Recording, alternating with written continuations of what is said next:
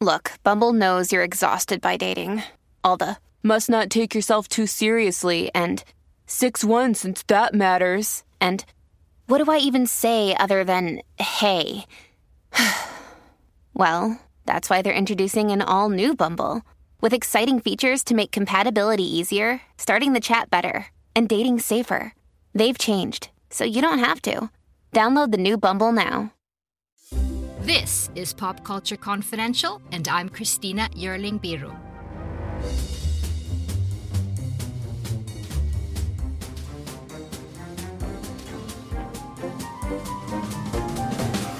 Hey everyone, welcome to Pop Culture Confidential, a part of the Evergreen Podcast Network. Thanks so much for joining me. So I probably first encountered my guest this week through his acting career on shows like Buffy the Vampire Slayer, Mad Men, and Gilmore Girls. Danny Strong is also an Emmy Award-winning screenwriter and producer. He's written political dramas like Game Change and Recount. And now he's taken on the origins and devastation of the opioid epidemic in the U.S., and how one company, Purdue Pharma, triggered the worst drug epidemic in American history. Dopesick is a limited series created by Strong, who also writes and directs on the series, based on the book by Beth Macy. And I got to talk to Danny Strong as part of a Disney Plus launch event. Dopesick is told from various perspectives. Michael Keaton plays a small-town doctor pushed to prescribe the drug. Caitlin Dever is a young coal miner who starts taking OxyContin to deal with the pain she's gotten from an injury on the job. Peter Sarsgaard plays a U.S. attorney, and Michael Stuhlbarg plays the pharmaceutical billionaire Richard Sackler. People all across this great nation are in pain. They have hard lives. Are you still sore? I can't work here no more. I'll be all right. And we have the cure. This new miracle drug, OxyContin. You will be the largest sales force in pharmaceutical history.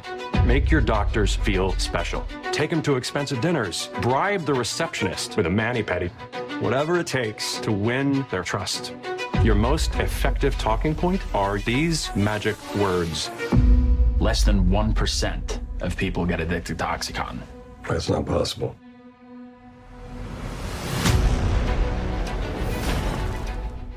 Danny Strong, thanks so much for joining me.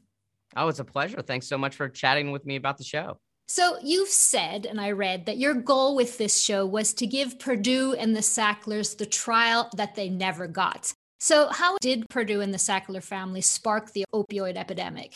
Yeah, they sparked the opioid epidemic, and then they poured gasoline on it, and then they poured more and more gasoline on it for decades. They are completely responsible for it morally, and the fact that they have gotten away with it is there are millions of people in the United States that feel that justice has not been served.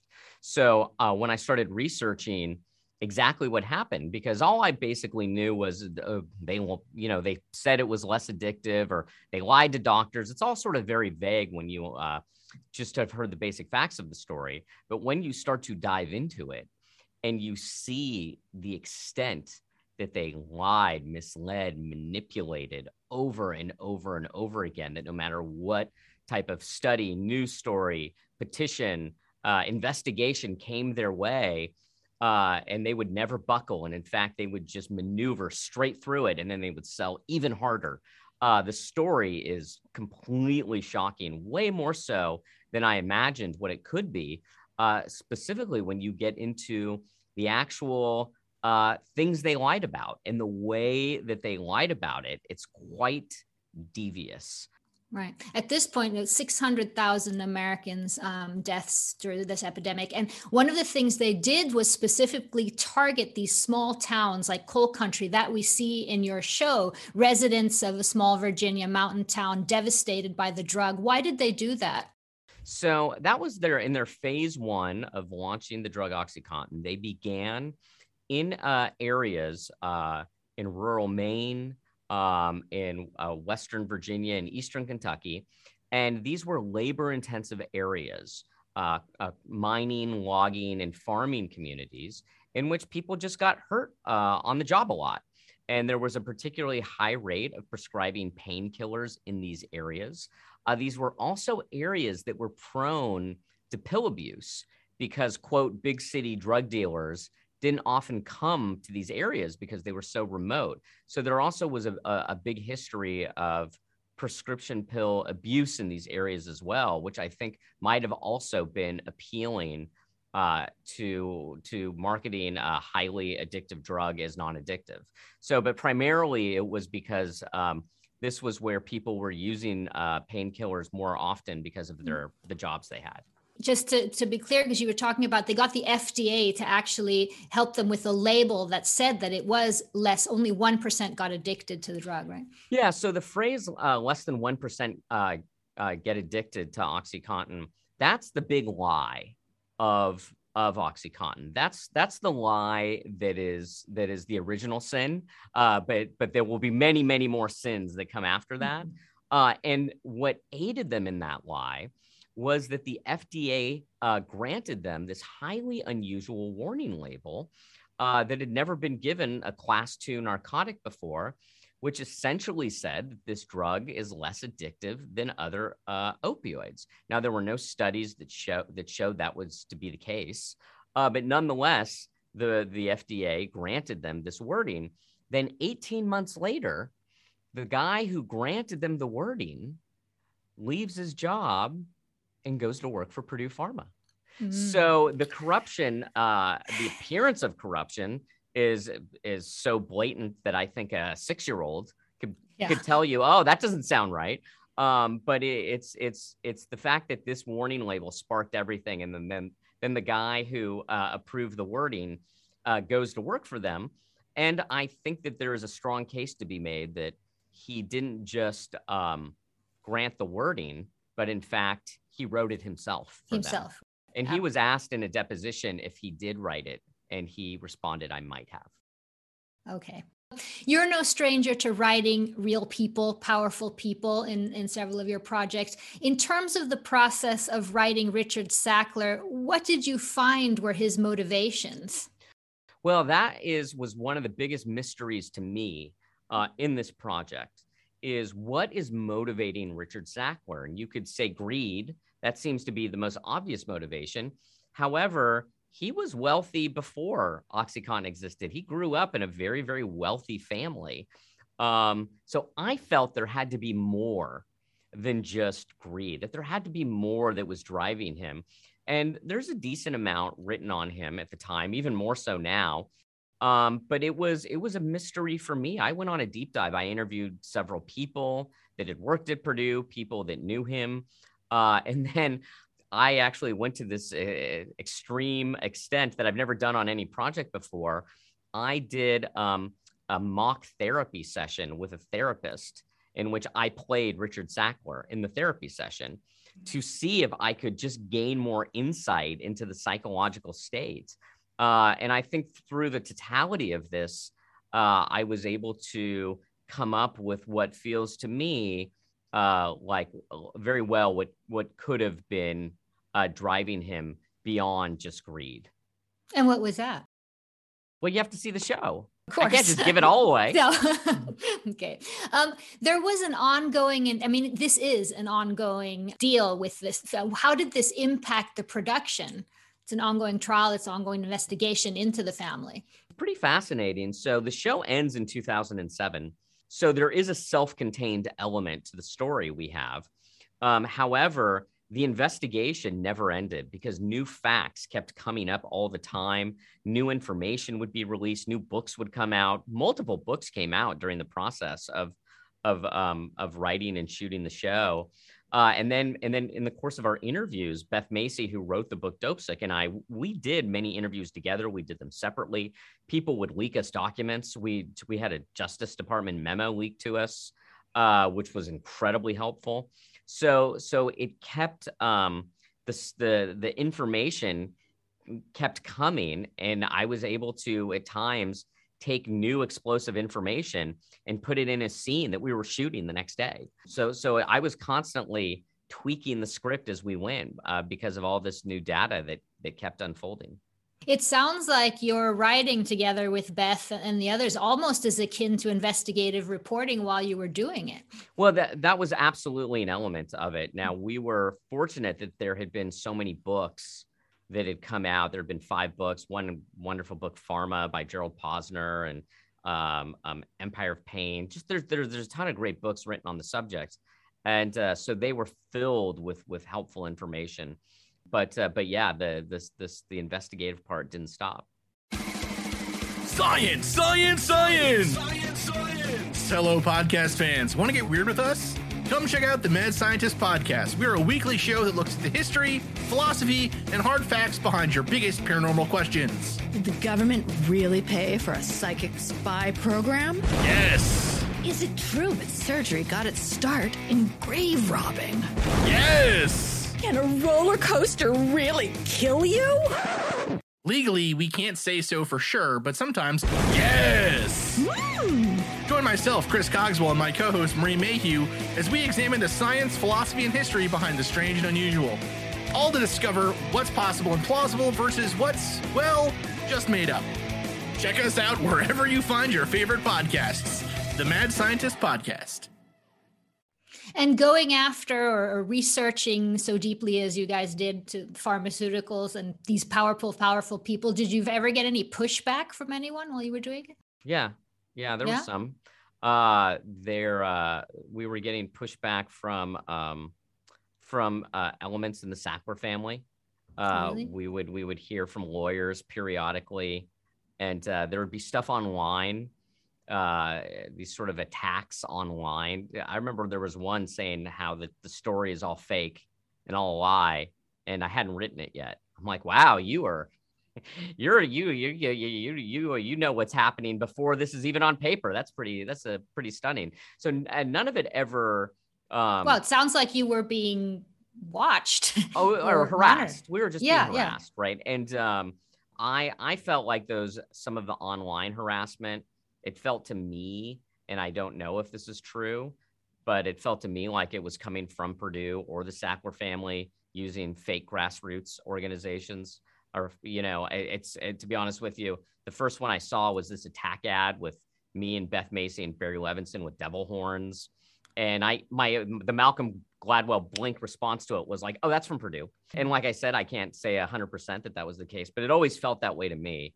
And then their pushback from their lawyer, I always found pretty absurd, to be honest with you, because they come from the argument that they have zero responsibility for anything that happens. So they try to prove that by saying our grammar's incorrect. So obviously they have no culpability in the opioid crisis. I mean, it would be that sort of sort of minutia that they use to discredit or try to discredit, the story or people involved with the story. What do you believe are the long-term consequences for the people in the towns most affected and devastated by this epidemic? Yeah, the long-term consequences I don't even know if you can calculate them. I mean, particularly with the lives lost, or the people that just lost years of their life or are still lost in opioid use disorder. And then their family members and their friends and their loved ones and the devastation that's caused them. But part of what we do in the show is we talk about therapies, and particularly in the last 2 episodes, to show that there is a path forward, that in fact, addiction isn't because someone is, quote, a loser or a junkie that wants to get high. In many cases, it's someone who has a disease, that it's a disease, and that there should be some compassionate understanding of what the person is going through. And then simultaneously, that compassionate understanding can lead to treatments that actually work. There are some really effective treatments for opioid use disorder, and you could go on and start to have a much more normal life than your existence, stealing from loved ones and living under a bridge because all your money has gone towards getting drugs, which if you don't get them, you feel like you're going to die, which is what the phrase dope sick means, that feeling of immense pain you go through when you're in clinical need of your next fix. So what the show is hoping to do is to be the beginning of charting a path forward. for people and for the country, so that maybe we could even try to turn a corner on this crisis.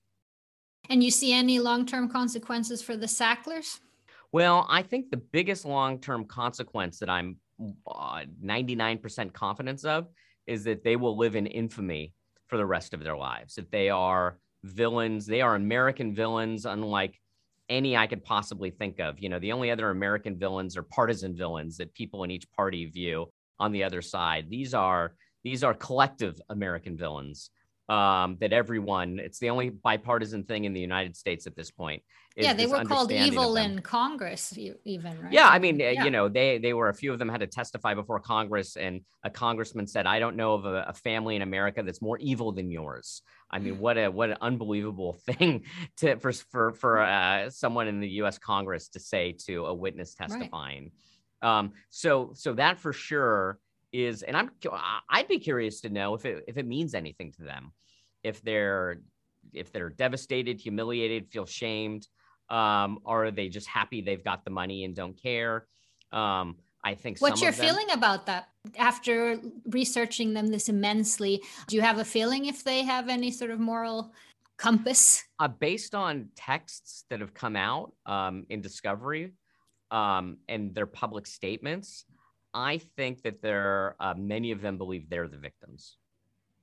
And I think that Richard Sackler very well views, it's very possible he views himself that he's the victim in all this, and that he did nothing wrong. I do think there are some that are, there's so many of them too. It's, you know, we use the phrase the Sacklers, but it was really a very small group of them that actually ran this company and worked on this drug, you know, maybe 6 or 7 of them.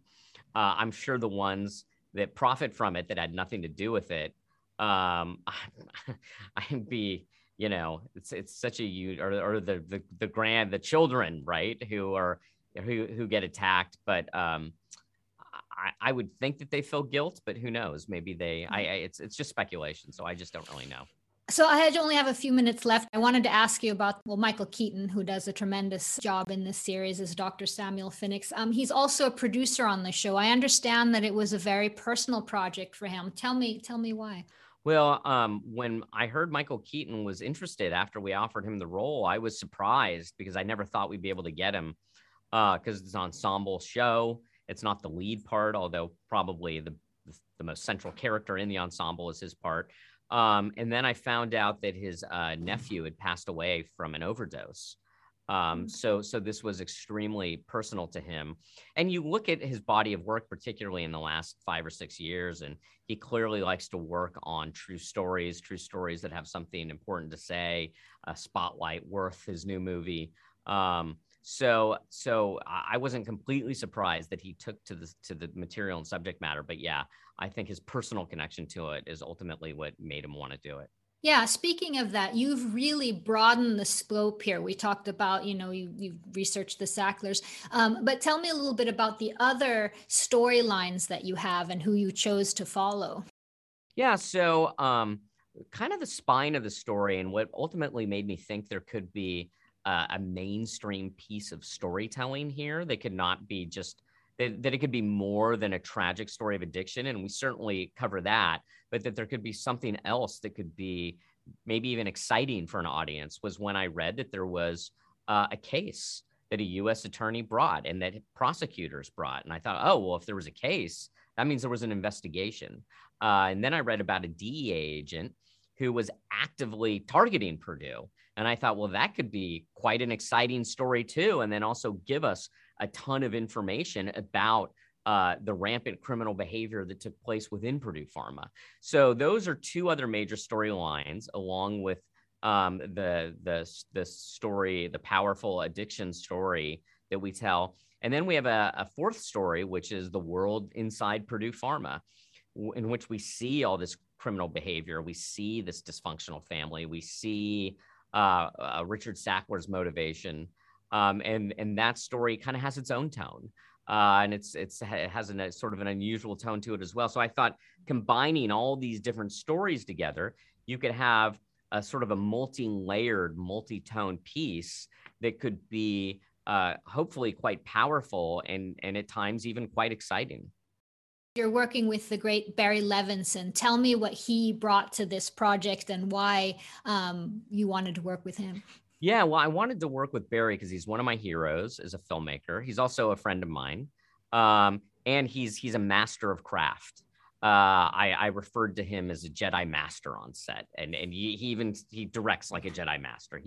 He knows everything, and that's what he brought to the show, is literally everything. It was incredible having him there, and having his wisdom and his great taste. And for me, because I also directed the last 2 episodes, to be sort of attached at the hip for 4 months with one of the greatest of all time.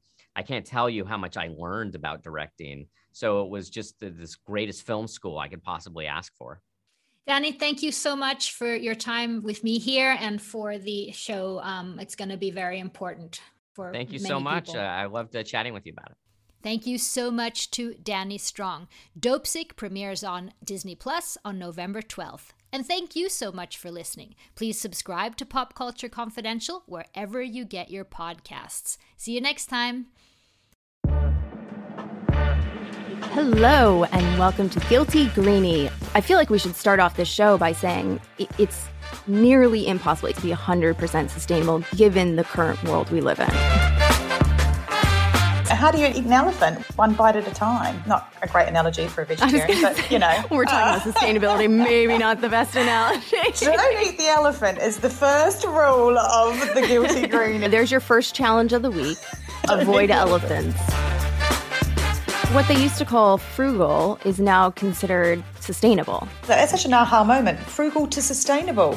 You can save money and help the planet. That's going to be our new tagline for sure. Yeah, you can find Guilty Greenie on Apple Podcasts or whichever podcast platform you prefer. And join us in tackling the Guilty Greenie challenges. Until then, stay curiously green.